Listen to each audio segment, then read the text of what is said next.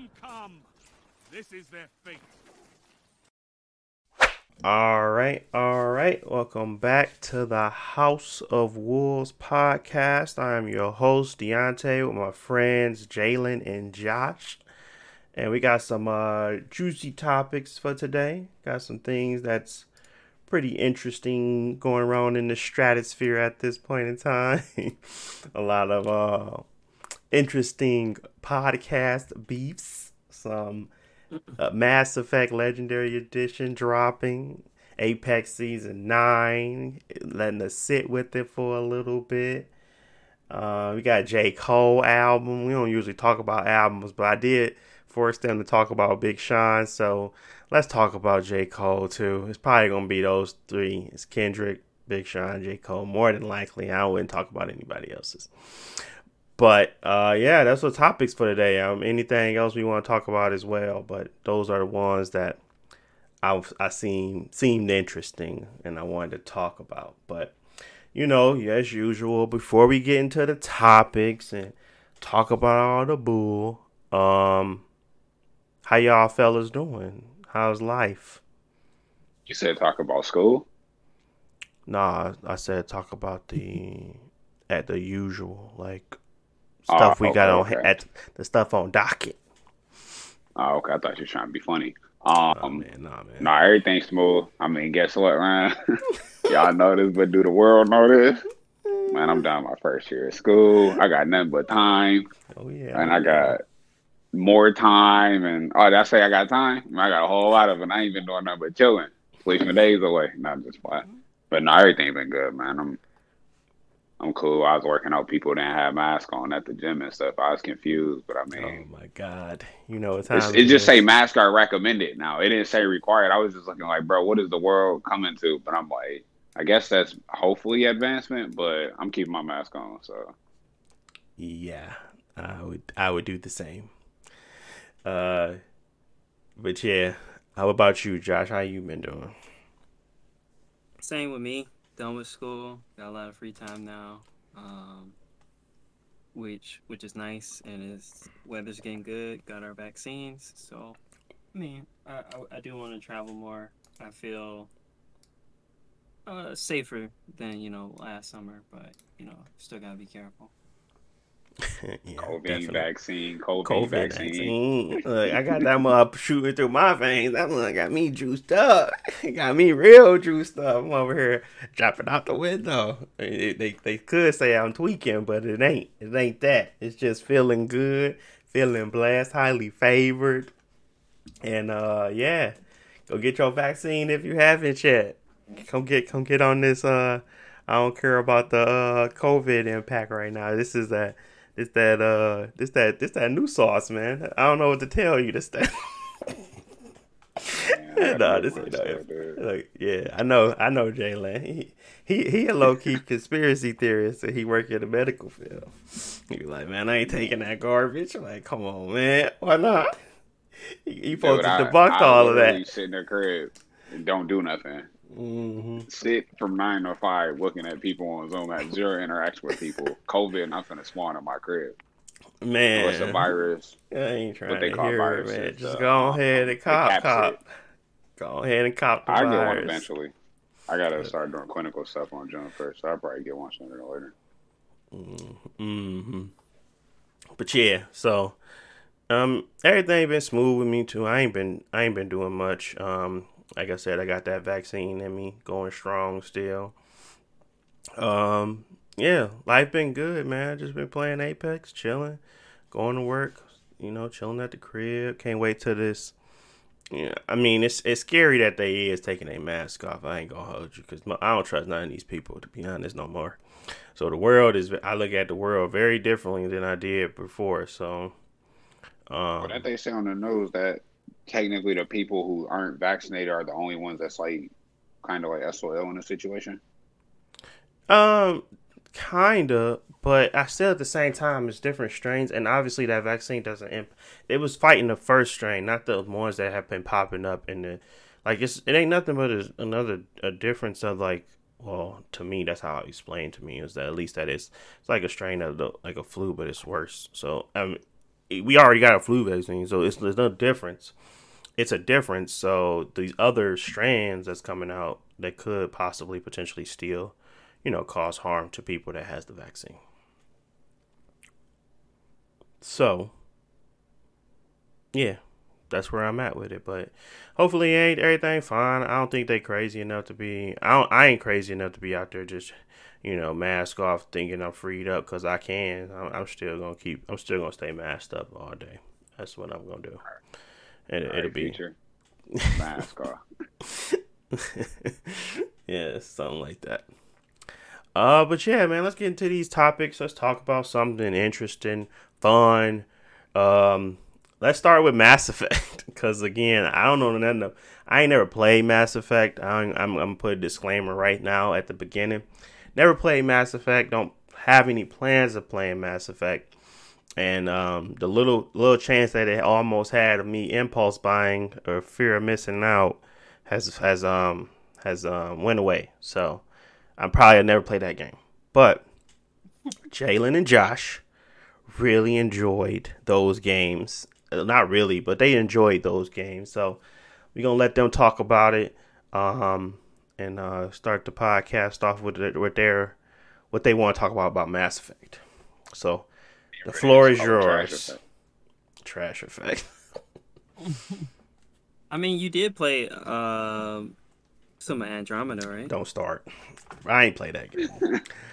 Man, yeah, you did, man. I got to the first planet and cut that it off. That ain't playing it. I mean, yeah, it's not, but you understand the type of game. You didn't like that game. I mean, none of us liked it, even though me and Jalen liked Mass Effect. We hated Andromeda.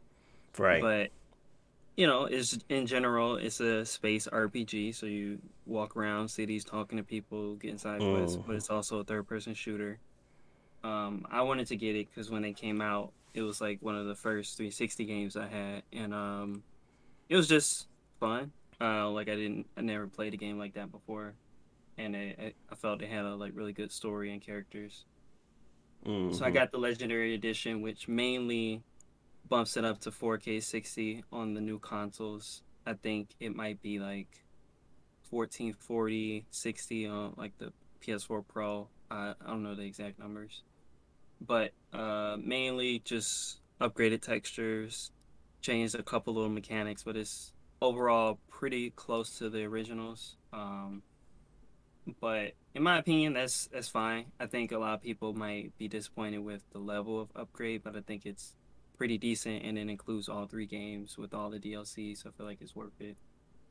I've mostly been playing Mass Effect 1, because that's the one that I liked the most, because it had the most RPG mechanics. It got random loot drops with a bunch of different random weapons and gear and mods. They removed that stuff and streamlined it and made it closer to Gears of War, where you're more just, the combat is really good, but the levels are really small. You're just going through more linear levels. Mm-hmm. Mass Effect 1, you can drop onto random planets and enter dungeons and look around. So I like that exploration aspect of it. I am more excited to play Mass Effect 2 because that's, I think, the best story overall. That's the one that I looked up. It got a 9.5, when it came out, from IGN and them, because people really love that game. So they love that, and they loved Uncharted 2, which came out the same year. So people really like 2. Jaylen might speak more about that one because I think that's the one you like the most, right? Yeah.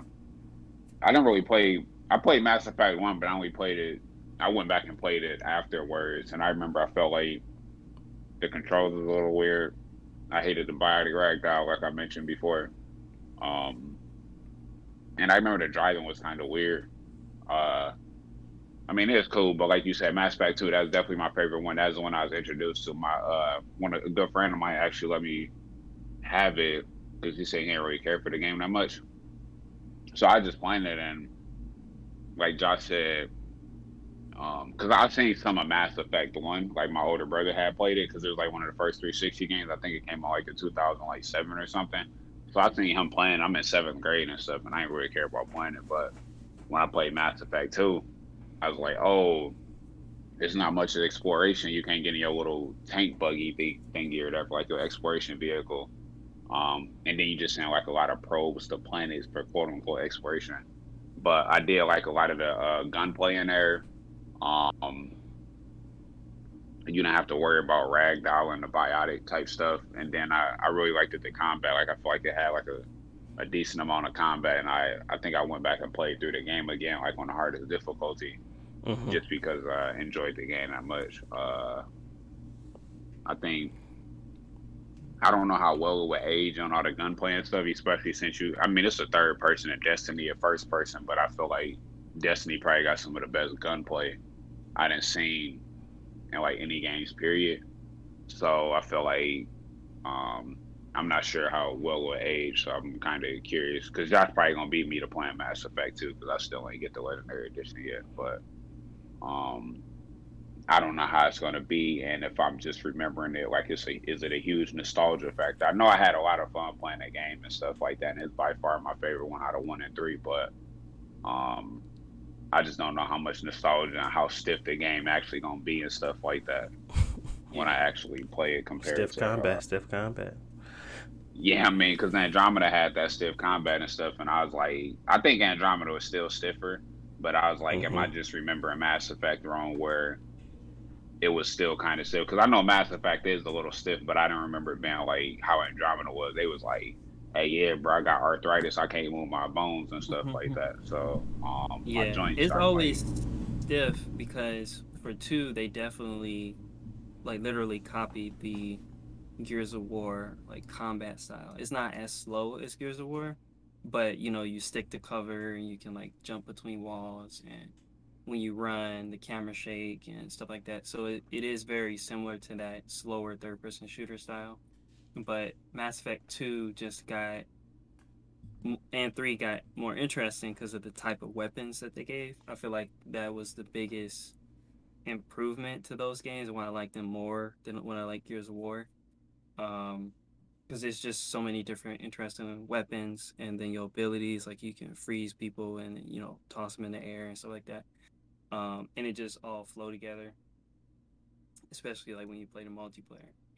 Mass Effect 1 doesn't really have that. It's like super basic, and like even with the improved combat, it's not really good third person combat because like the AI is pretty dumb.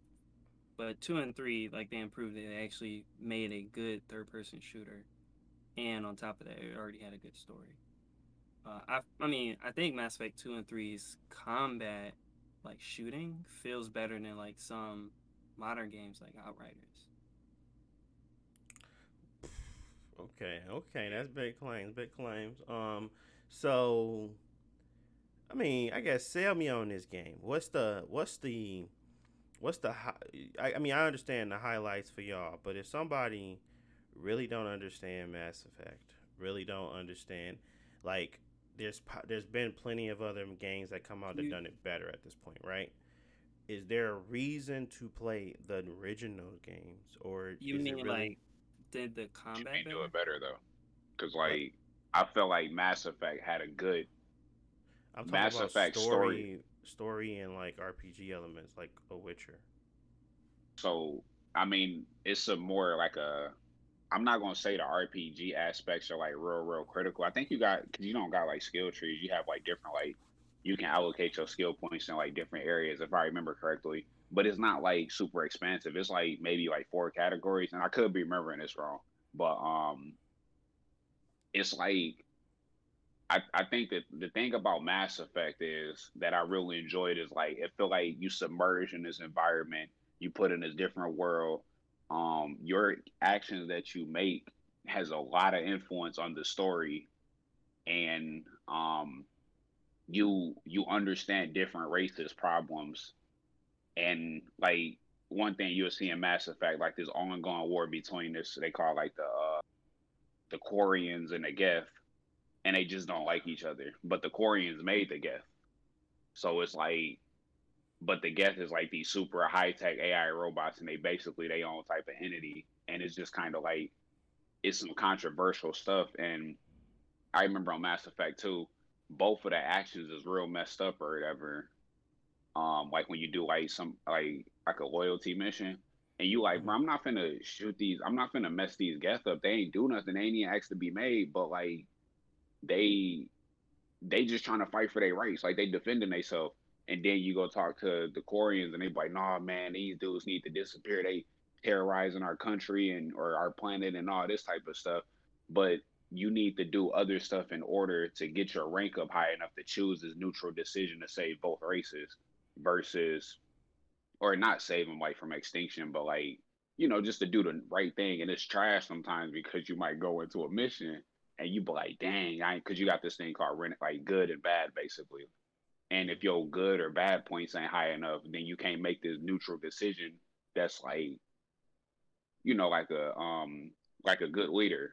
Like you trying to be a good leader through that whole game and stuff like that. And sometimes you could shoot other people in the foot and it might cause their demise and stuff like that. So everything you do in the story feels like it has an impact in the overall game. And I think they did a good job of putting that together versus some games you always hear about people complaining saying like, well, I feel like my actions ain't really benefit that much in the story. It might have just added another cutscene and stuff like that. But some of the stuff is like, well, you didn't do you did this loyalty mission too soon. You can't make this decision.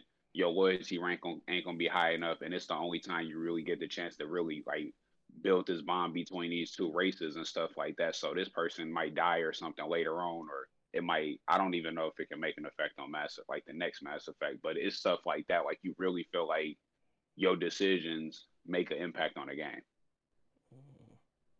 Yeah, I would say the only game that I feel like that has probably done it better. Well, actually, not even better, but shown a good example of that is The Witcher 3, where like in The Witcher 3, like you go through the game and you can make a lot of decisions, and those decisions change key parts of the game. So, you do one thing, and then the next time you come to this city, the whole city on fire. You gotta, try to save people. Whereas if you went a different way, that event wouldn't have happened in the game. But Mass Effect is even more detailed in a lot of those things, where simple conversations people tell you about themselves or they'll tell you a backstory, and then that information comes up later because somebody told you, or just simple objectives have like three different outcomes. It can be, well, not three different outcomes, it's three different ways to do it, and you can also do it in a, like Jalen said, in a good way or a lawful way, or you can do it in a bad way, or like you're a criminal. So like I was just trying to get a key in Mass Effect 1, and it's like I could talk to this guy, he's gonna give it to me, but I got to do this bad mission for him, or I can report him to the police and then they give me the key, or I can do something else and help somebody else out. And like it's just so many different ways to do that one thing, and they all have different consequences based on what you did. So there hasn't been any really RPGs, especially like space RPGs, that have that sort of depth. Because most nowadays games like Destiny or Outriders, they completely skip the story stuff and only focus on the gunplay. Whereas back when Mass Effect 2 came out, it had both, and that's why it was so highly regarded, because it was fun to play, but Hmm. also it still had that deep story where you literally could see every conversation you have affecting the next cutscene or the next couple of missions. And then it carries over to like the next game. Like, Yeah, what you do in Mass Effect um, 1 carries over. And so if you killed somebody in Mass Effect 1, Mass Effect 2, they brothers show up and they're going to kill you. Or you don't even have access to this mission because you did this.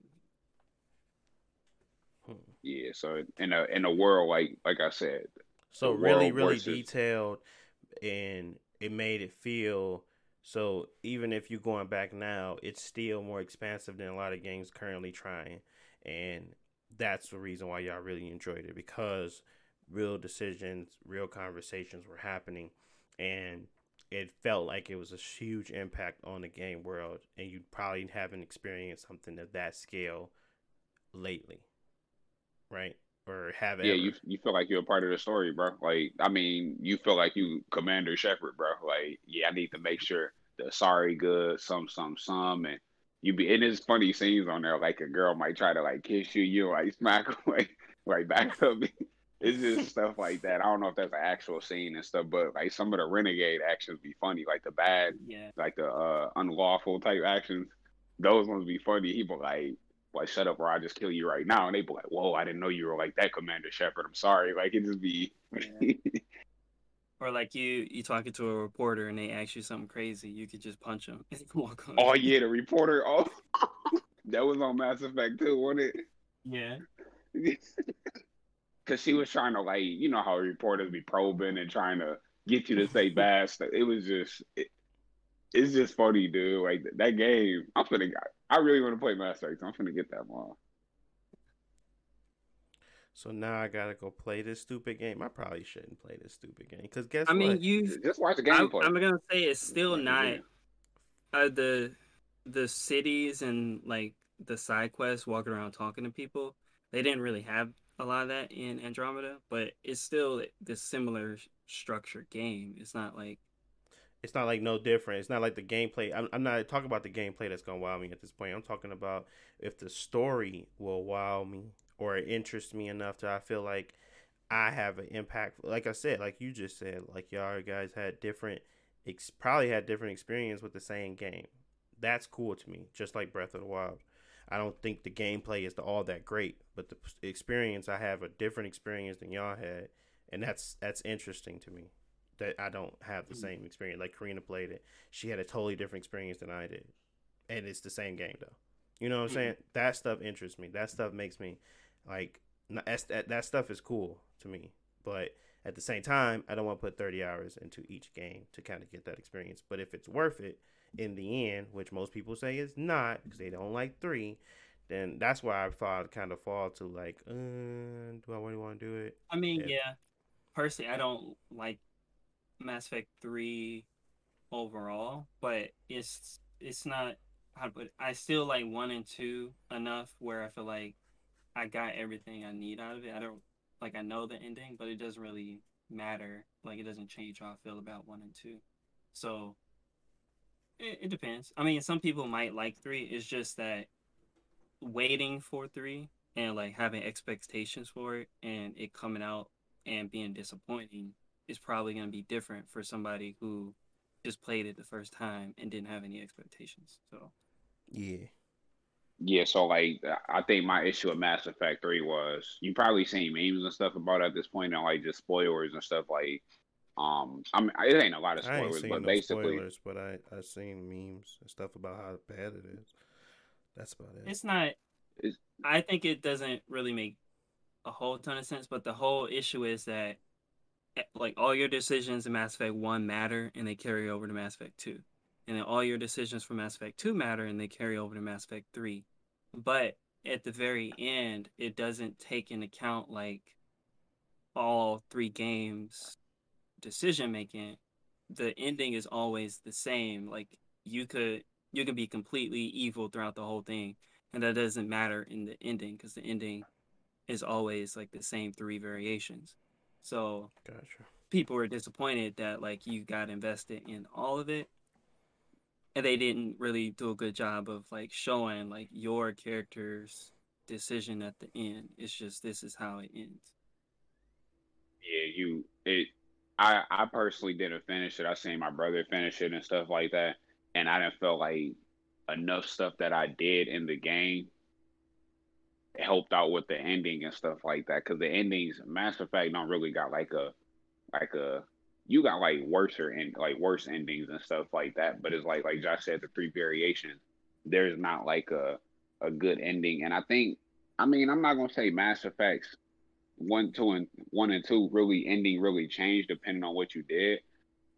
It changed to some capacity, It but it changes wasn't the like side characters that were yeah, in the next game. So like yeah, some people just weren't there depending on your ending. and that's fine. But I think overall with Mass Effect, I think the ending of everything that you just did was lackluster, and I think that's a lot of the issue with 3. Like 3 kind of, I felt like 1 and 2 kind of connected a little bit better, and I felt like 3 could potentially, I ain't gonna say it could be its own standalone game, but I felt like it tied in the game a little bit less. It tied it in a weaker fashion than it did because it was like some of the people that you used to like fight with that came over from 1 and 2. They stopped fighting and stuff with you and started doing other stuff. And you started basically just getting a whole new crew and some of the it was like inconsistencies with the story. So like you got like the Reapers and they basically like convert like beings or whatever, but like it didn't make sense from what you seen what they did in 1 and 2 to the way they looked in 3 and 3. They looked at way different, and it just kind of seemed like it was almost like discontinuity going on. And then, like I said, the ending when you get to the end of the game, I'm gonna just be honest with you. There's no final boss, and there's not like a optimal or a good ending for all the work that you put in for the game. Like you feel like they smacked you in the face, kind of. So Yeah, that was I my mean, you gripe with played 3. Cyberpunk, and I think Cyberpunk has very different endings, and final missions, which I liked about it. That the whole final mission is different for each of the endings. Whereas, if no matter which one you picked, it's always the same with always the Mm-hmm. same outcome with you and Johnny. You know, because like there's a whole bunch of different decisions you can make that determine your ending. But like if it's always the same, no matter what you do, you know, you can't change what V and Johnny do, then it will be disappointing. And that's really the issue. Like you might have enjoyed the whole game up to that point, but the ending you suddenly don't have that same level of control you had over the rest of the game. Otherwise, I mean, the other games I think are still good and like I feel like they end like it's still stuff to be solved, but they end at a decent point where it's not like even if you skip Mass Effect 3, it's not like you missing out on everything. Definitely Okay. that Well, that was like a weaker point, and it definitely Mass Effect 3 just like the game was rushed. Like different little issues was coming up in the game that wasn't relevant to the series up until this point. Like it was just weird. Like I feel like they really rushed that game. well, it kind of you had me in the first half, then you lost me because basically you confirm my worries is that the payoff isn't worth it, but at the same time you're saying 1 and 2 on its own still were worthy games enough to kind of buy the trilogy because of the how much you enjoyed just the story. So I'm assuming, I guess, one liners. Favorite It's like thing Persona you 5. enjoyed about Mass Effect 1, and then the favorite thing you enjoyed about Mass Effect 2 for both of y'all. Go. You gonna start, Jalen? I mean, Mass Effect 1, I just liked it the RPG sense, like the exploration type thing. It wasn't like my favorite thing. Mass Effect 2, I just liked it. The I think the combat and it had enough exploration in there where you can just get you can't really get lost like you can like in Mass Effect 1, like in the Citadel and stuff like that, because they made like the main place because they made it smaller. But you can just wander and talk to people and just do like random stuff or whatever. Um, so I kind of liked it that, but mainly it's just a gunplay. So Mass Effect 1, exploration, RPG aspect. Mass Effect 2, the gunplay and the challenge that it had. Yeah, for me, Mass Effect 1, like you said, it's the exploration. Like the main city or the main spaceship that you're on is huge, and I just like walking around, going to the different floors and talking to people, and everybody got like quests that relate to each other, and it's just a nice place to like explore and really get that like deep story that you really want. And Mass Effect 2, I'd say it's partly the missions or the gameplay as well, because they have this thing that they added in 2, which is loyalty missions. So like you got like a party, a 6 or whatever, and like each one they have their own like personal side story, and their loyalty mission is like they're you gonna earn a loyalty and they're gonna do whatever for you, Mm-hmm. and you learn a lot about them and their backstory and the things that they're facing, and I feel like that is the best part of it too because you really start to like the characters. Okay.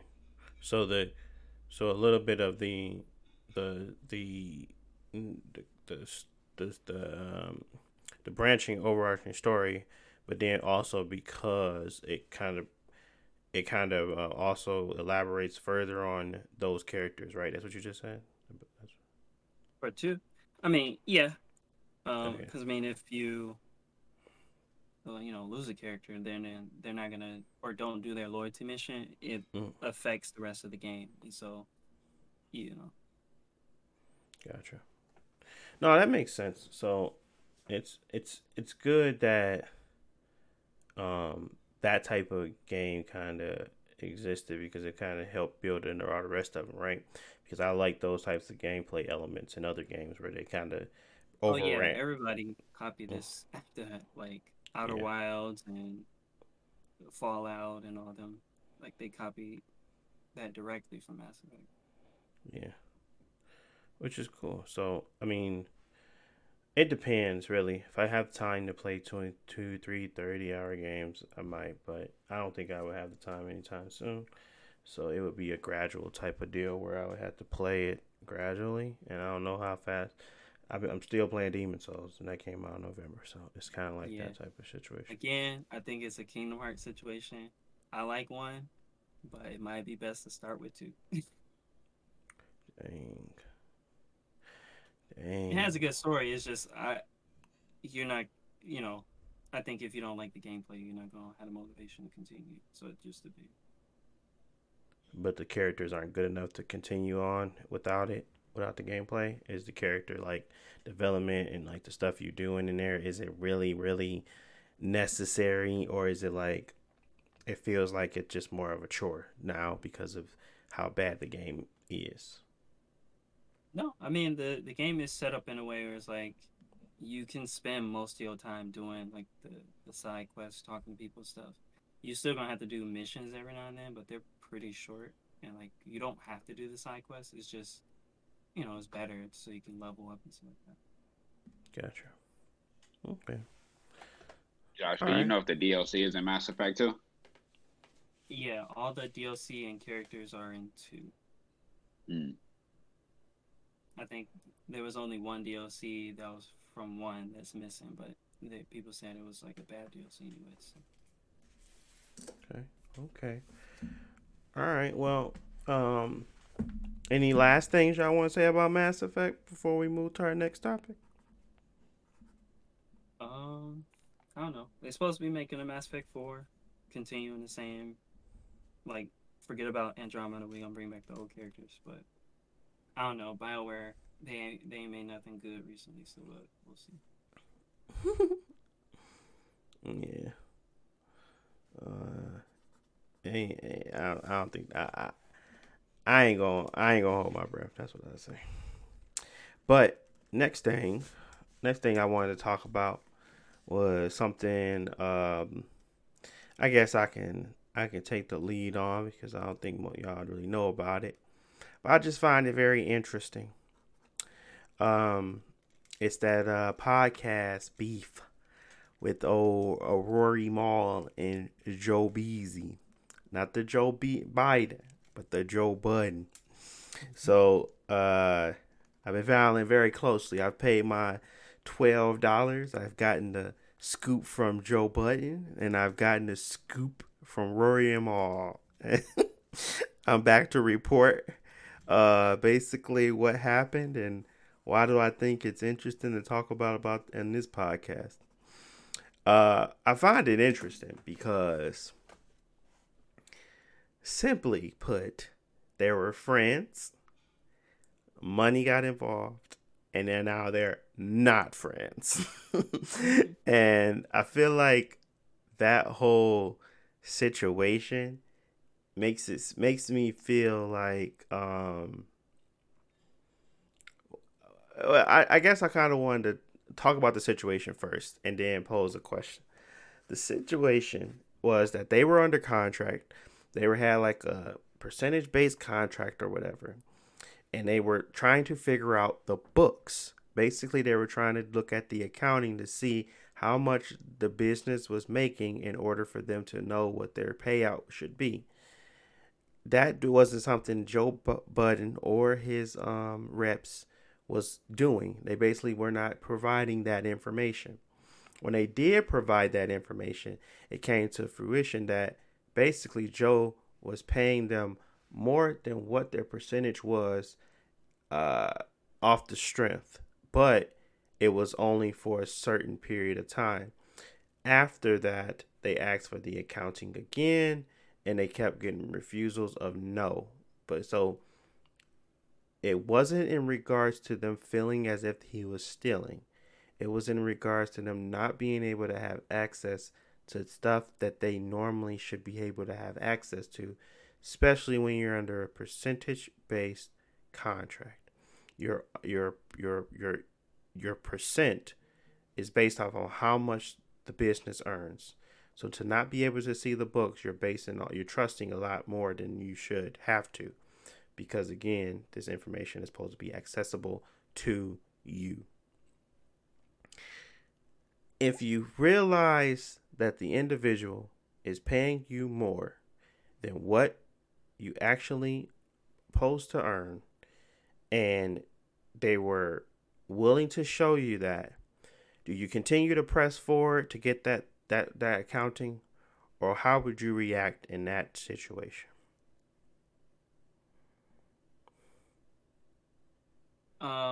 I mean, in their situation, I think it matters because they are. I forget what they said, but it's like, a small group, like ownership or partnership type deal. So where like Joe Budden could go out tomorrow, sign a deal with Comcast, and that affects all of them. So they would at least be briefed on what's in the deal, what's in the contract, and things like that. Like if they all of a sudden change the payment structure, y'all not getting paid every week or every 2 weeks, y'all getting paid once a month. Like that's something that obviously affects them right away. So I think in their situation, like yeah, I will. I mean, you only can go so far with like asking your friend or family member to show you, and they keep saying no, and then at that point you gotta do what is in your rights, like see if you get a lawyer or things like that. Obviously, you want to try to like keep it in between y'all so it doesn't get like too difficult or awkward. But at some point, they just keep telling you no. You're gonna have to do what you have to do in order to get results. Right. I mean, with bigger companies or if it was a different structure, I don't really care what my employer, like the company, makes. As long as they're giving me the information that affects me. So I think in that situation, like, yeah, they were deserving of more information, and it's not wrong to like try to get what's deserved to you. Yeah. The information was supposed to be it was supposed to be accessible. The information is supposed to have the ability to show exactly how much they've earned, and it is supposed to give them reassurance that everything is on the up and up. Now, if I'm your friend and I feel that I am going above and beyond to bring you to make sure that you're taken care of, and when we finally are able to access a portion of the books, kind of, we show that is true as well. Do you continue to still push? That's really just yes or no, really, because do you feel like I basically kind of want to know if you guys feel like Joe has any reason to feel a way about any of it.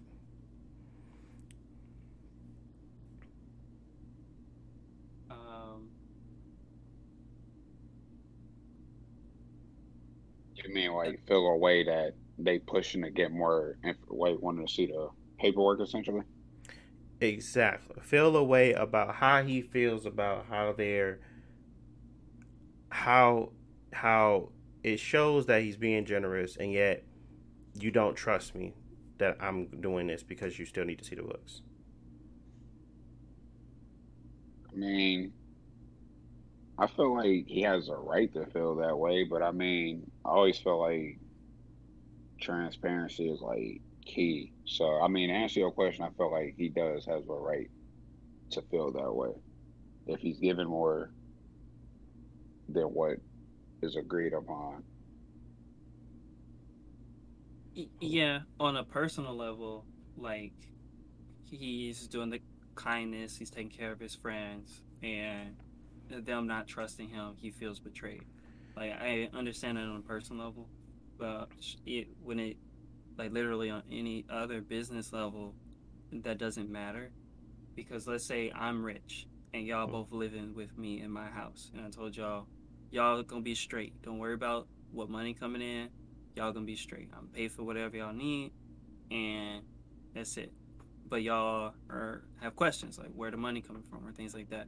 And on a personal level, like yeah, like I can feel like I'm taking care of y'all. Why y'all bothering me with this? But for y'all's safety or for y'all even just like comfort, y'all want some sort of information not to be just in the dark.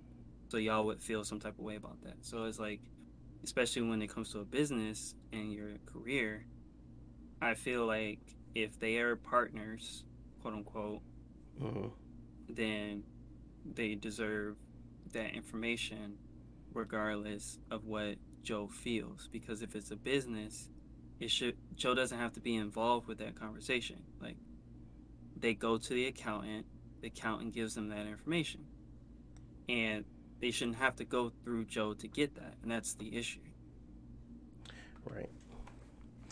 Yeah, I feel both sides. I think I feel Rory's and Maul's a little more because it's an easy fix. Just give them what they need to see, and it's not like you're doing anything wrong. If you're not trying to hide anything, you're not trying to be malicious. Why does it matter for them to be able to have access to that every quarter, every year, to show exactly what? Okay, when we look at this, the reporting reflects exactly how much you pay, and if you were being generous, great. You get you a pat on the back. Why does it matter for them to see it? Why does it matter for them to ask for it? Why does it hurt when they ask for it? It doesn't make sense to me. Because if you're on the up and up, and you're being honest, and you're being truthful, it shouldn't really matter about what they're able to see. And if you're providing them and you're saying that they have it and they have this, and they don't seem satisfied with what you're providing, then you at that point, either you'll have to start to break down and to really understand why they feel that way, or to actually look into what you're providing them. What are your accountants providing them? What are your CPAs providing them? Are they actually providing them useful information? Are they providing them wrong information? Are you taking the time out your day to kind of help and work through that? Because at the end of the day, those are supposed to be your guys, and if they don't feel respected by your CPA or your accountant or whoever is providing them information, and you're not stepping up for them to say, hey, they need this information because this is the type of business we're running here, then who is really going to do it? And that's where I started coming into that whole respect thing. He's like, we don't got no respect here because basically you treat us like employees when we're actually partners. You know what I'm saying? So that's where I started to fall and like understand. I was starting to come aboard to Rory and Maul because it seems as if it's an easy fix that Joe is just refusing to do, and it seems very weird and it comes off very standoffish for no reason. So, and you know what they say, pride is the devil. Pride is the devil. I think I got a hold on me. Hey man, J. Cole. Yeah, yeah. I don't know. I just felt like, if we is in business, I mean, y'all my best friends and stuff like that. I don't like mixing friends and business stuff, stuff like that. So I feel like the easiest way to mitigate all of that is just to have like transparency. And like I said, he has a right to feel that way. But if I'm taking a side just from the overall picture, from the little information I do know, I'm sure there's more intricacies to it, but I just felt like just disclosing that, or whatever issue is, like that is less. If people are transparent, you don't feel like you're getting like bamboozled or swindled or something, even though they shouldn't feel like that because they get it more. But still, my thought, and this is how I'm gonna break it down, is my thought is that he didn't want them. He didn't want them anymore. He didn't want them to be on the payroll. He didn't want them to be partners anymore. He wanted to get rid of them. That's the only thing I can think of that would make him react in this type of way, because he I think they alluded to him trying to give them on salary in the next year because they didn't want to sign the contract that he was writing up. So it feels as if the underlining thing is I'm going to stand tall on this so they can start a problem, we can drive a rift, and then they can just bounce. And I can look like I'm the good guy or whatever. But really, in our reality, this is kind of what you wanted anyway. And that's what it seemed like to me. It seemed like, and I'm not saying that he did it on purpose. I'm not saying that that's what his thoughts are. This is my thought process behind why would you treat a friend that way and why would you treat that situation that way, especially when it's very sensitive. It's a sensitive situation. I would put more care into that situation because guess what? I have to deal with these people every day. We have to have great content. We have to make sure everybody's morale is high. And yet, all I think he kind of felt like what he had to do was give them more money, when you really should have been doing a lot more than just giving them more money. Like, if I don't have conversations with y'all before we have these talks or whatever, I feel like it's weird to kind of just try to jump into topics without actually having an understanding of where everybody's headspace is. I don't want to bring this up and then like have people feel like that. They ain't really into it anyway. So why are we even having this conversation?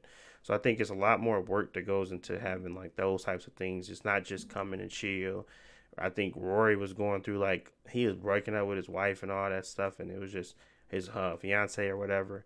And I think it was just kind of a lot of small things that kind of added up to something big that could have probably been fixed, but I think ego, pride, and a lot of other stuff played into it, so it didn't get fixed. But it just seems very weird for that to be the ending of it, you know? Something that's not like, not something super impactful, not something that's like could really cause a rift. Money wasn't the issue. It wasn't like they were, oh, we're not getting paid enough. They didn't even care about the payment at that point. They just wanted to see something to show that they were going to be respected as partners.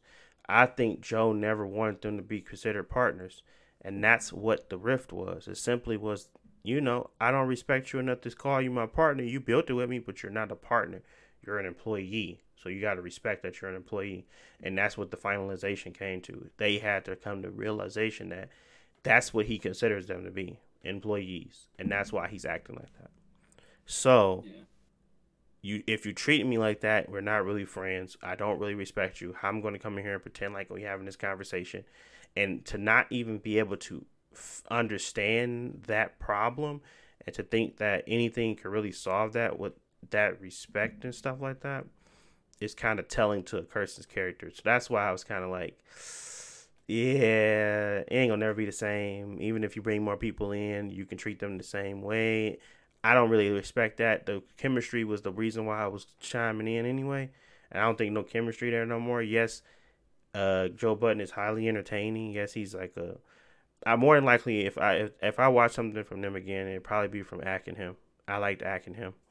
So, that would be the next thing I'll probably watch. I'm not going to watch Joe Budden's, podcast. I'm not saying that it's going to be bad, because it still have funny moments with the new guys as well, and I enjoy some of the conversations. I don't respect the situation enough, or respect what's happened enough to kind of give him the benefit of the doubt, because I think that it's just wrong. Even if he kind of explains it in a better way, it's still wrong, because that's the end of it is. The end of it all is that he did not respect them enough to be considered partners. So he did not respect them enough to put them in that space to say, these people need this information. These people deserve this information, and this is why they need it, and this is why they're going to have it. It was always a fight, because they was like, y'all just employees, y'all come work for me. Y'all need to chillax and just, do what I need y'all to do, basically. And that's wrong, in my opinion, especially with friends like that and people that you signed a contract with, especially stating that they're percentage-based partners. It's in the name, bro. It's not like they are making it up. It's not like they're salary-based. If they're salary-based, I understand. Like, shut up and get your check. But they're percentage based. That means that they have to work to kind of grow the business. I understand Joe's gripe there is like, y'all ain't did nothing to help grow the business. But that is the core of the business, the podcast. So all they have to do is show up there. Yes, it sucks that you're doing the most of the work. Yes, it's annoying that, they are not benefiting. They're not doing the leg work to keep the business or to keep it entertaining or keep it not entertaining, to keep it, to keep pushing forward and thriving, making big plays, getting the big contracts come in. But at the end of the day, it's called the Joe Budden Podcast with Rory and Maul. So you already knew you was going to have to do more of the legwork. So why are you complaining about it now? And that's what's weird to me. It's like, you already knew this. Y'all was doing it for a long time. Why are you so mad about it now? Doesn't make any sense.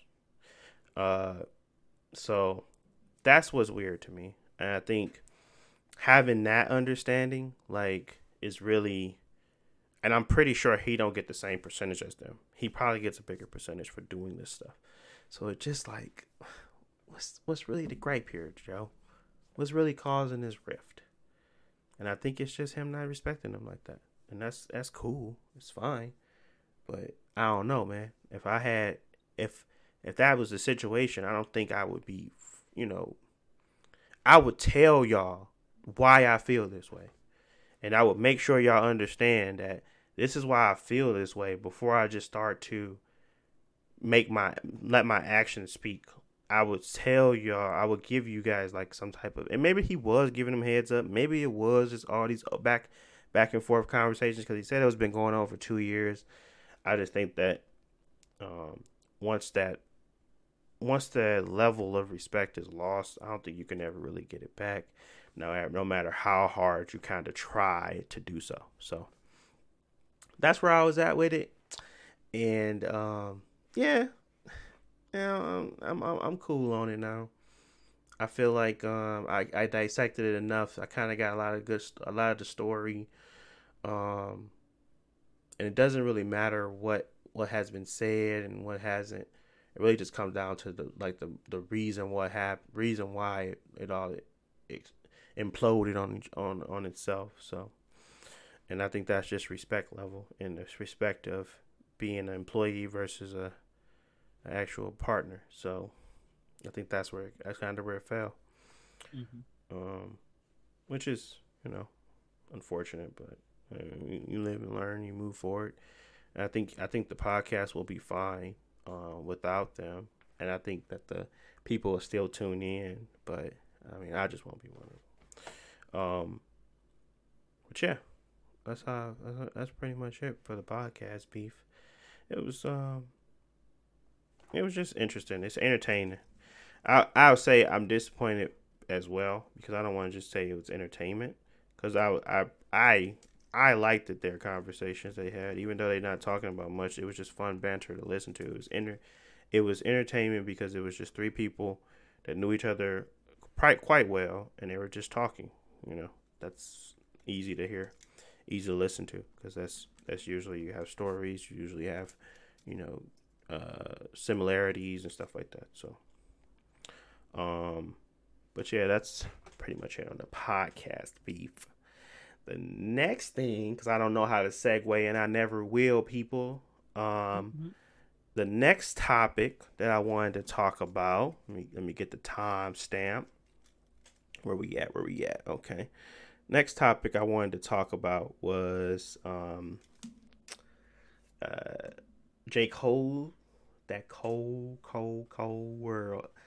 That what's it, off season? What's it called? The off season? Yeah.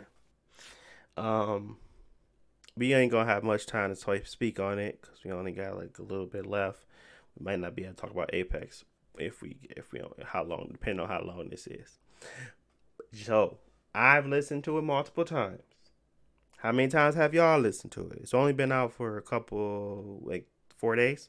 How many times y'all listened to it?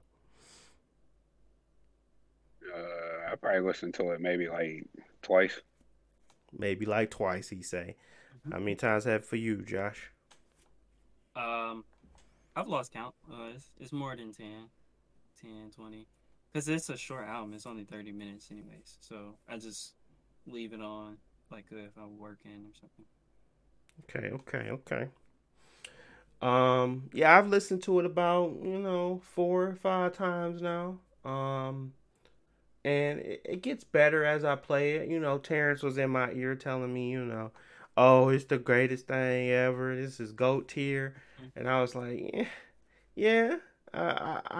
He definitely is very consistent, and I really enjoyed to listen back to the rhymes and really dissect what he's saying, because he do give you a little bit something to dissect. Definitely, I'm not gonna knock his ability to wordplay, but um, yeah. So I enjoyed it. I appreciated the album. I am I'm a semi big Cole fan. I really love like some of his projects, and then I really don't like some of the other ones. But I can definitely say he got 2 classics in my opinion already before this offseason. So I enjoy J. Cole. Uh, and like I said, I liked it. I guess I'm gonna leave it right there, and then I'm gonna let y'all go, and then we can discuss further. What's your favorite song on there? Amiri. No, Amari. actually, and it's messed up because I really like the Climb Back, but it's already been out for forever. But I really like the Climb Back. But I like Amiri too. So those are like. What you mean it's been out forever? The Climb Climb Back Back is is a came out single. last year. Came out last year. Oh, I did. It wasn't like on Wood Street or something like that. The same thing with Lion King on Ice. Yeah. I think so. Oh, okay, yeah. I was looking at that time, like, man, why does name look familiar, man? Yeah, it came out a while Okay. ago. But it's on the album, so I can say that one because I like that song a lot. But yeah, those are my 2. One, if I had to pick one, is Climb Back. But I think everything else is just too new. I really love Climb Back, so so I think that's what it is. But if I had to pick one, it'd be the Climb Back. What about you, Josh? I think the best 2 are Let Go My Hand and Amari. I like a lot of the other songs, but those I feel like are the 2 that I go back to the most. Like, over the next few years, I'll probably keep them in rotation. Yeah. Okay. I'd probably say mine is I think it's probably like Hunger on Hillside. Yeah. Yeah, Hunger on Hillside is I like good them too. all, And I think the problem is that they all are decent, and like all are good songs. Like I didn't have a song I didn't like, except for. Let me look. I gotta pull up the track list. It was one. It's like I think it's like the third song. Is 100 Mil, but it grew on me. Like I don't hate it, but I feel like it's the weakest because like the rhymes are straight, but like the little hook that I had, it's like I got 100 mil, blah blah blah. Like it don't really work. Oh yeah. And that's the only one that has like I feel like a beat that I don't like. Yeah, that's the one where he tries to get closer to the scene of now, and like I said, when he make his beats, I don't really enjoy them. So I can listen to them, but I don't enjoy them. So yeah, I think the one I don't like the most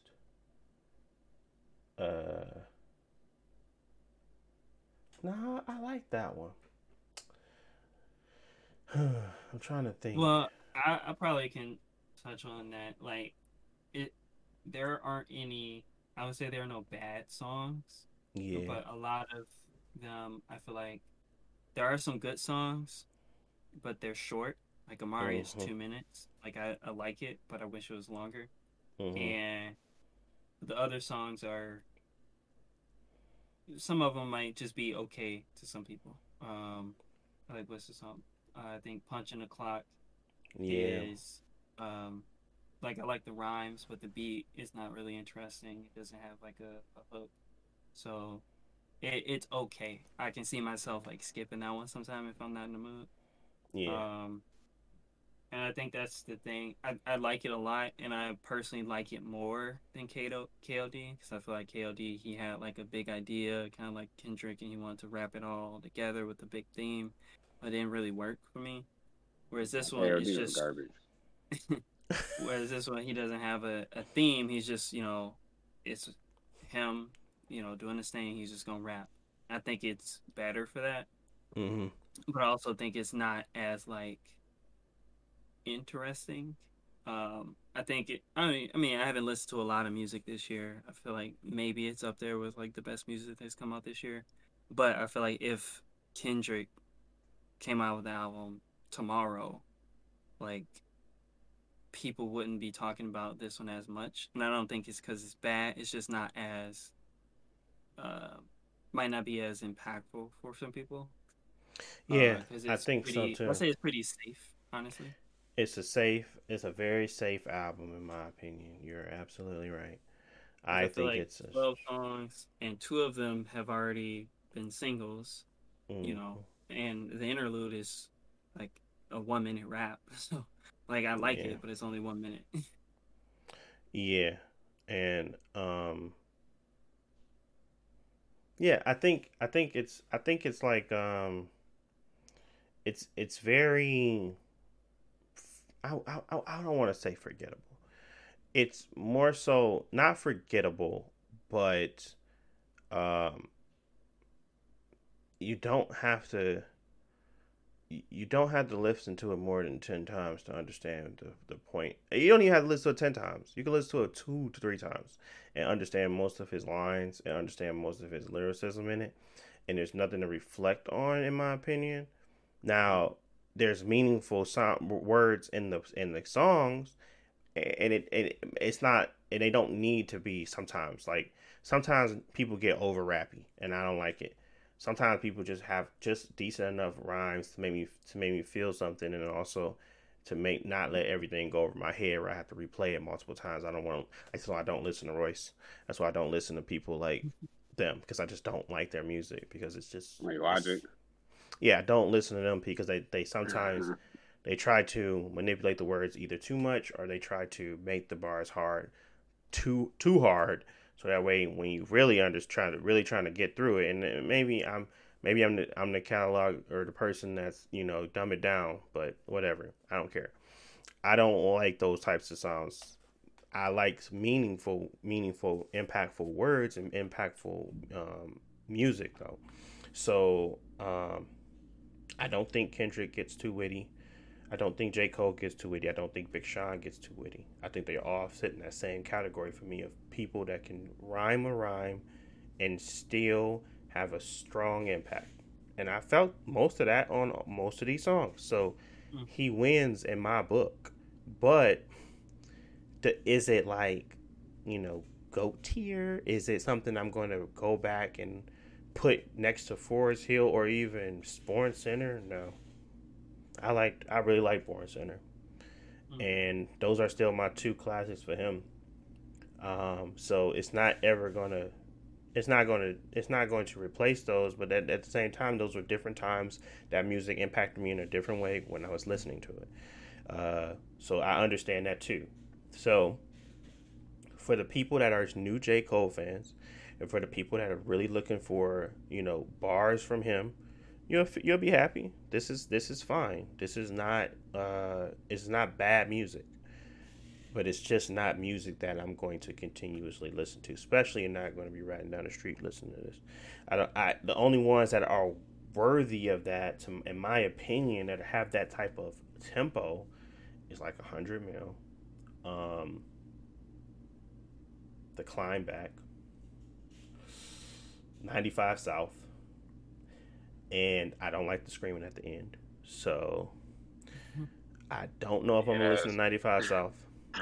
Yeah, it felt Uh, like Lil Jon, the old, yeah, music when we was in seventh grade. Yeah. Lil Jon and the East Side Boys. I'm like, all right. Yeah, I just didn't like. I like the Cameron talking. I wish he would have just let Cameron either, you like you said, Josh, have a verse or just let him talk out the ending. It didn't. I didn't need the rep yo click. I just didn't. I didn't need that. But maybe that was his art. It's his artistic palette. That's what he wanted to put on there. That's what he did. So that's fine. But me personally did not need it. And that's why I won't bump the song. I like the song from the beginning. I like the rhymes. I just don't like the hook ain't good, and then there's no real reason for them to scream at the end. So if it's listened to within the album, then it's fine. On its own, it is not. My Life, I'm fine with listening to My Life, even though it's not one of those types of songs. But I enjoy 21 Savage and I enjoy J. Cole. And I enjoy this hook of My Life more than I like 100 Mil. So I will listen to My Life. I probably can listen to Applying Pressure, Mari, and I can listen to Climb Back, and that's it for me. Everything else I don't need. So I will put those on my playlist. What you talking about? Huh? You can ride the Pride as the Devil. Nah. I like Pride as the Devil a lot though. And it's funny because I like it more because of what he's talking about more than like the song or like the hook and like it's just what he's talking about. It's very true. It's very honest, and I feel like I respect people when they talk about real stuff, not just chains or whatever and stupidity stuff. So that is true, and I think I really do like that one, but I ain't gonna bump it. But I don't sit around and I don't bump people that do that either. I just play music that can bring some thought, and I find the melodies to be great and fun and interesting to listen to. So, yeah, J. Cole put out a decent album, very decent album. I wouldn't take that away from him. And You gonna keep playing it, Jalen? I know you ain't busy. This ain't really gym music. So you always in the gym. Yeah, I was about to say, shoot, I'm a definitely listen to it. Usually, like when I got like songs and stuff, I like to download them, but I'm gonna Mhm. figure out like the songs that I want to keep on her, that I want to, add them to, because Apple Music, you can add them to your library, and then you can actually download them to your phone and stuff like that. And the ones I download to the phone is the songs that I like, they make it past that cut or whatever, and it's a couple of them on there that I'm like contemplating on downloading and stuff like that. Like all, just kind of like all purpose. Like I listen to this regardless, just because I enjoy the song, whether I'm working out, whether I'm just chilling or whatever. Mhm. So I'm gonna listen through it a couple of times and stuff like that, and kind of, because J. Cole, like, he don't really. Simone had said something. She was like, he don't really make like upbeat, like fast tempo type music type stuff. He always kind of got like more chill music, and that's kind of true. He not gonna have like a hype song or whatever. I mean, not a recently at least, but yeah, I mean, I'm gonna listen to it again a couple of times, try to figure out what other songs like on there. Right now, my favorite is Hunger on Hillside, like I had said. I liked it. Um, Amari or there, however you pronounce it. 95 South didn't like the trap, or not the trap, the Lil Jon and the East Side Boys vibe it gave at the end. Represent yourself.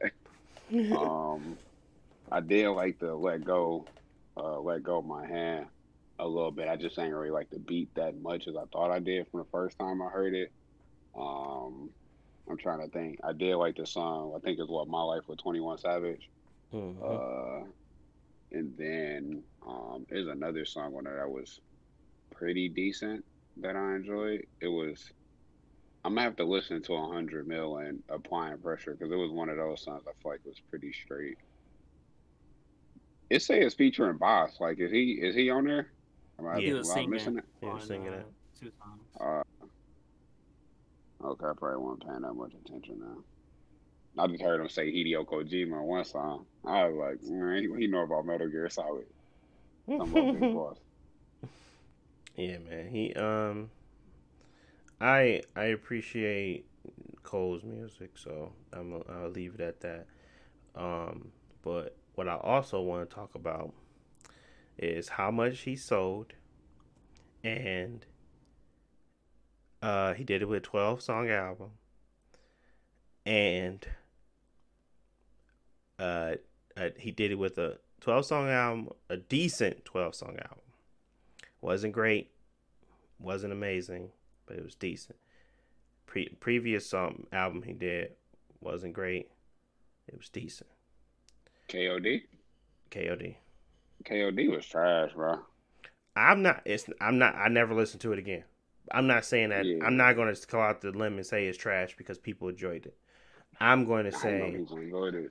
it was a decent album because I was able to get through it. It was palatable. At the end of it, I was done, but it was palatable. So, in my opinion, and I'm rehashing it again. You already know who my favorite rapper is, and the production severely outpaces the production on J. Cole's albums. The lyricism is not off by much. I can say that J. Cole can rap sometimes better than Big Sean, but it's not often. But he sells 300,000 or so, and it does that. I guess obviously the sales doesn't matter. The level of respect, I would say, is what really irks me, because I feel like the production level and the ability to create sounds and music is very important. J. Cole does it all by himself, and he does a okay job most of the time. Obviously, Big Sean does it, and he has all these different production teams, and he has different producers come and work for him, and he does the lyricism in a decent, or sometimes, and I feel like I don't want to get myself upset, no J. Cole fans. Sometimes he can rap better than J. Cole, sometimes he can't. Sometimes he say corny lines, sometimes J. Cole say corny lines. But I don't think I don't think they're far off from each other when it comes to rapping ability. What makes J. Cole's music resonate more with people? I feel like I'm trying to think. I personally feel like J. Cole flow. Trying to figure out. I don't. Maybe I like more chillish like music and stuff like that, and I feel like it might be the way he delivers lines and stuff like that. I don't know. Like how many songs did Detroit 2 have? 20. Like it was like 25. Like 20, 21. 21. I think so, yeah. It's a couple songs on there that I listen to, and I just listened to some of these songs today. But I mean, I don't know, man. Like, Yeah, I feel like Big Sean when he raps. I feel like J. Cole is more consistent than what Big Sean is when they rap. Like some songs, level of delivery and consistency in tone, or more so level of like lyricism.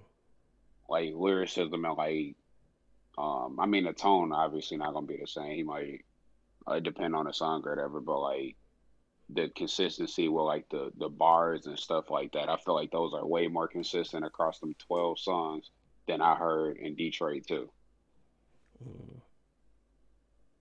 Granted, Detroit 2 got more songs, but I felt like some of the songs he had on Detroit 2, and I was just like, bro, I don't know what you're doing, so I'm just not listen to this ever again.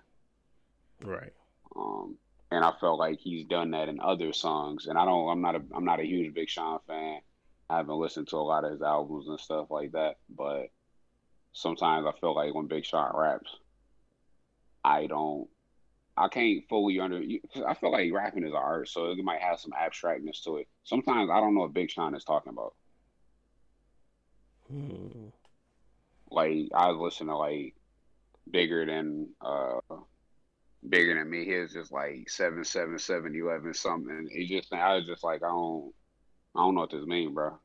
I still like the song, but it's some of the stuff I don't know what he means. I feel like with J. Cole, I can understand what he's talking about with songs, even though it might have some abstractness, is more grounded than what Big Sean might say. Sometimes I feel like Big Sean might just say words to fill in a stanza or something, Hmm. and then finish it off with like a good line or something. So it just kind of get obscured. But when I'm listening to the lyrics hardcore, some of the stuff I just like I don't know what he's talking about. Okay. That's a good critique. No. And I respect that critique. What about you, Josh? I'll be honest, like I haven't listened to Big Sean's more recent work. Like the last thing I listened to was the one you recommended, which was the Dark Sky, um, Paradise. Yeah, it was like Paradise. 2015. Yeah, that one I felt it was okay, but the issue I always had with Big Sean is like I know J. Cole does it too, like put in corny lines every now and then. Like Jalen always talking about the one, like he always got to talk You about his never forget. penis and stuff. But it's Yeah, like that. I feel like Big Sean did those the same thing, but he did it more often. And the issue is it also always sounded corny. Like a lot of rappers say corny lines, but they make it sound okay, or they how they deliver it. Hmm. It lands. You'll forgive it. I feel like for the longest time, Big Sean would just throw out a lot of lines, and some of them were corny, and they didn't have like good delivery. So that just I didn't like his rapping style. And then he always do like the super fast rap, and like okay, like I don't care. Um, and I I feel like Jalen said, J Cole has always been consistent where he's you might get a story in there, or the verse overall is gonna have a theme that he's gonna try to stick to, and it's not just like he's rapping or just throwing rhymes out. Um, So I feel like that's always been his strength. I will always agree that Big Sean might make a better song, like that you can play on the radio or things like that. And his singles will probably always chart higher than what J. Cole can do. But I think J. Cole people always go to him for a solid,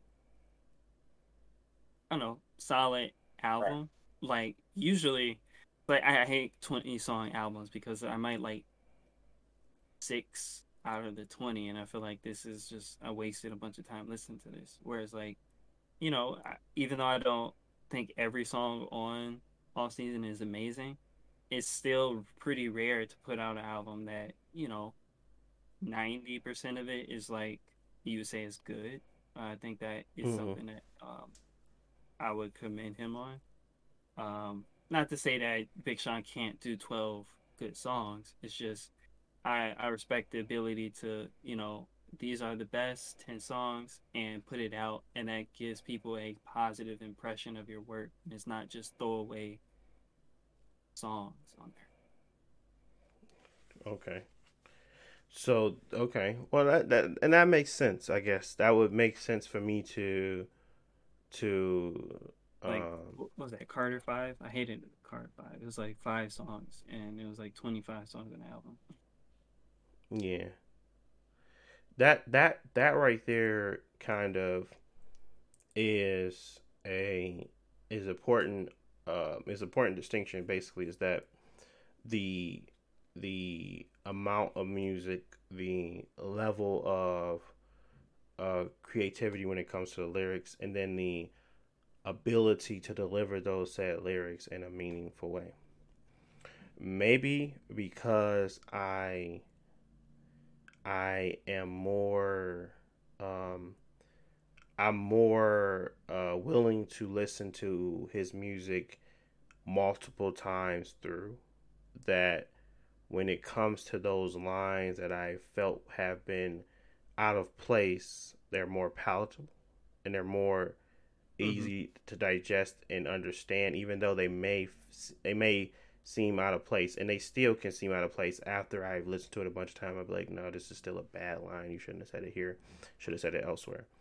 I think I'm more critical when it comes to other people and how they deliver their lines, and how they kind of, do their thing, because I'm still listening to those happen. And it's not because they're delivering in a better way that they don't seem less corny.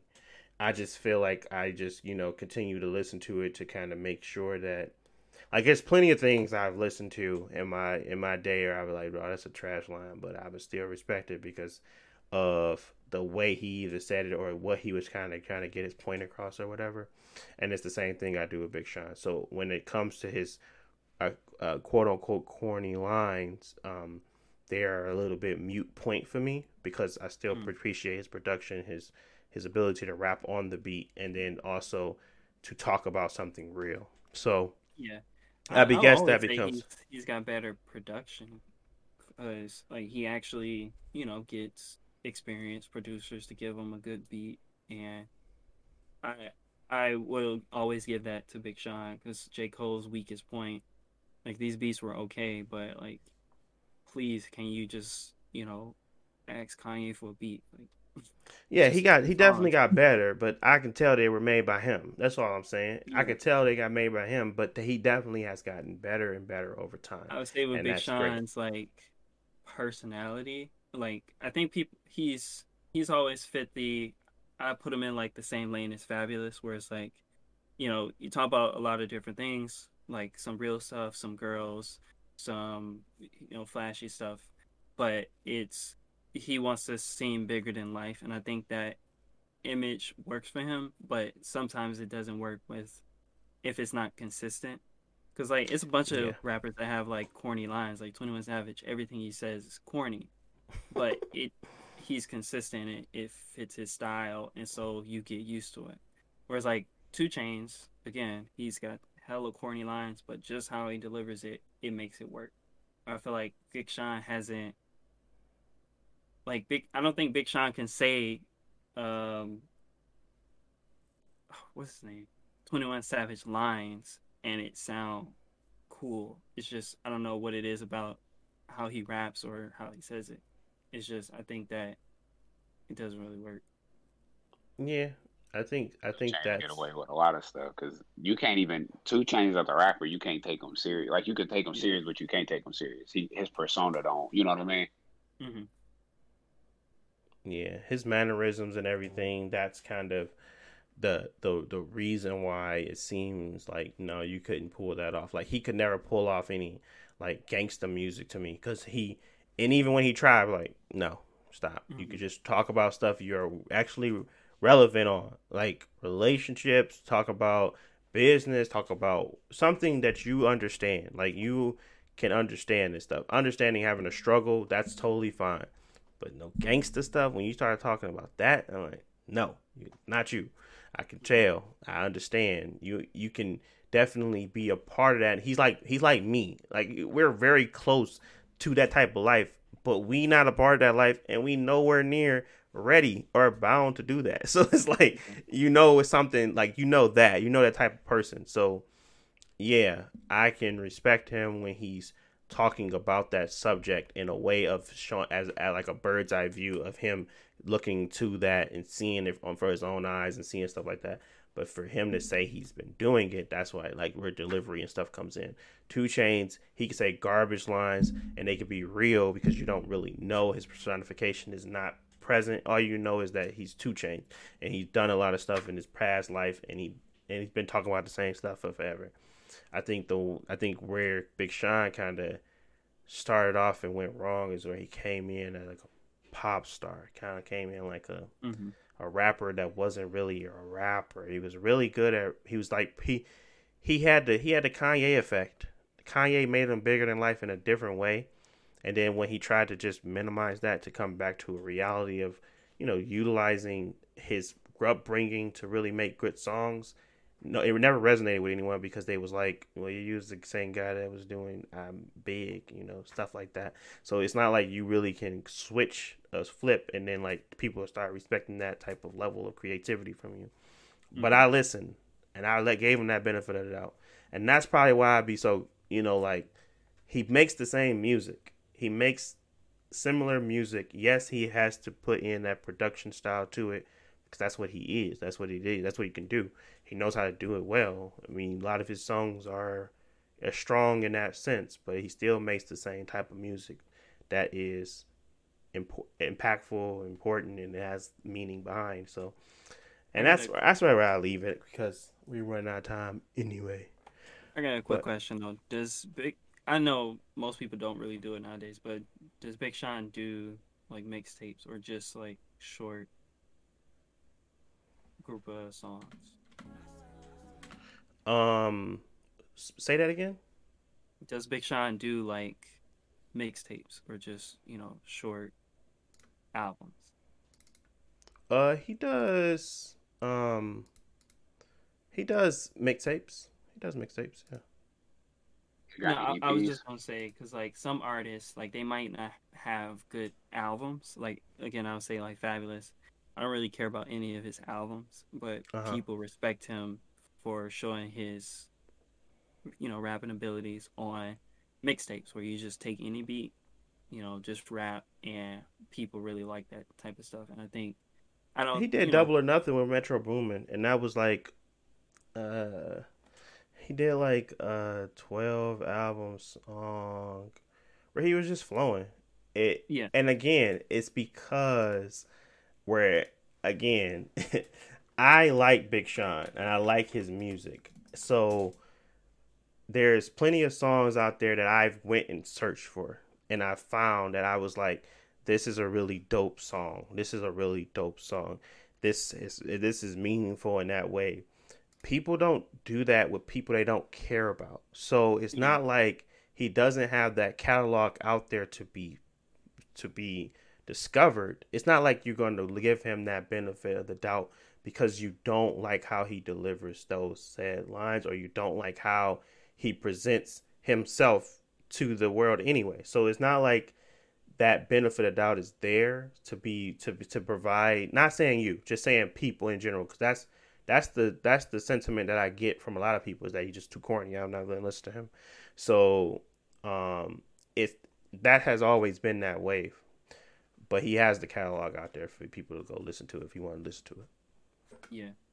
No, I think I was just going to say, like, a lot of artists in that situation where people don't give them as much respect just from their rapping ability or whatever. It's just like mixtapes and features, like really just getting yourself out there and getting people to notice you as not just some throwaway rapper. And I'm not saying that Big Sean hasn't done the work. It's just the more that he's featured on, he's on a song with J. Cole, he's on a song with Jay-Z, doing, getting that attention to him, that's really where people start to get interested in him. Like, I don't think J. Cole is the best rapper, but as long as he stays relevant and people can continuously talk about J. Cole, then he's always going to stay relevant. He needs to separate himself from Travis, Jack Harlow. Like, he don't need to do music with them. He needs to do music either on his own or he's just barring it up, because I think he has to sell himself as a pop star still. And that's what's disappointing, because he doesn't get the ability to kind of go away and just make a good body of music like J. Cole and Kendrick, because those people don't have to sell to a record label. They don't have to sell their music. They can make it how they want and put it out. The fact that Big Sean is still doing songs with Jack, have to have a Travis song on his album, it's telling. It's telling that he has to do that, because I don't think that he gets the respect enough to put out an album that he just wants to put out. And even if he does, this 21 album, like Detroit 2, he put a lot of songs on there. Yes, it's a lot of songs that didn't have to be on there and stuff like that. But I feel like there's an underlining reason on why he has that type of thing. Like, if you listen to Detroit and you listen to Detroit 2, obviously there was something behind Detroit 2 that you could probably understand why it was 21 songs versus how Detroit was a mixtape and how it was kind of a collective of songs that were just really good. It was just and that was it. And that was kind of like that body of work. It was fine. But you can tell that he pitches himself. That's what he does. He has to. He has to still fit that mold of I have to pitch these songs to make these songs on the back end. But ain't nobody going to listen to those back end songs because this is what you have to present every time. So if you're constantly presenting, like I appreciate that he did Deep Reverence because that kind of showed his rapping ability and didn't show him just trying to go poppy with a single. But you can tell he probably had to fight for Deep Reverence to probably be the one. It's stuff like that that's kind of like, yeah, you're good, but you're not J. Cole, Kendrick good, so you don't have the ability to kind of go off and do your own thing completely. Yeah.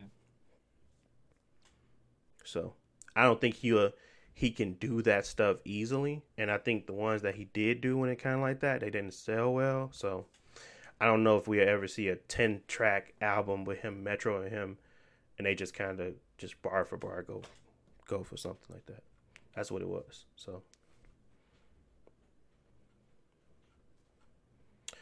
But yeah, that's pretty much it, you know. I'm gonna cut it off here because we over time, but we'll talk about Apex the next week and kind of go over everything there. But anything else? Anything y'all want to mention before we dip up out of here? I ain't got nothing. No. Stay safe. I mean, wear your mask if you can. Wear that mask. Yeah, stay safe. It's real reckless out here. Go listen to J. Cole. We trying to get him to 400,000. I think he deserves. Like I said, I feel like all of them deserve to sell that amount. Period. I think they all have like the level. They have the creativity. They have the ability to do that. So I don't think that nobody should be slighted or feel slighted because they have so less. I just think they all should be on that same level of respect and cadence. In my opinion, I don't. The world may not feel that way, but I just feel that way. But definitely respecting J. Cole. I respect his music. I love his music, so don't get it twisted. But that's pretty much it. Thank you guys for listening. As always, it's a bi-weekly podcast where we're supposed to be talking about gaming, but we talked about other stuff today, which is fine. Don't worry about it. We get back to the gaming strictly at another time. But thanks for listening, and we'll talk to you guys next time. Peace.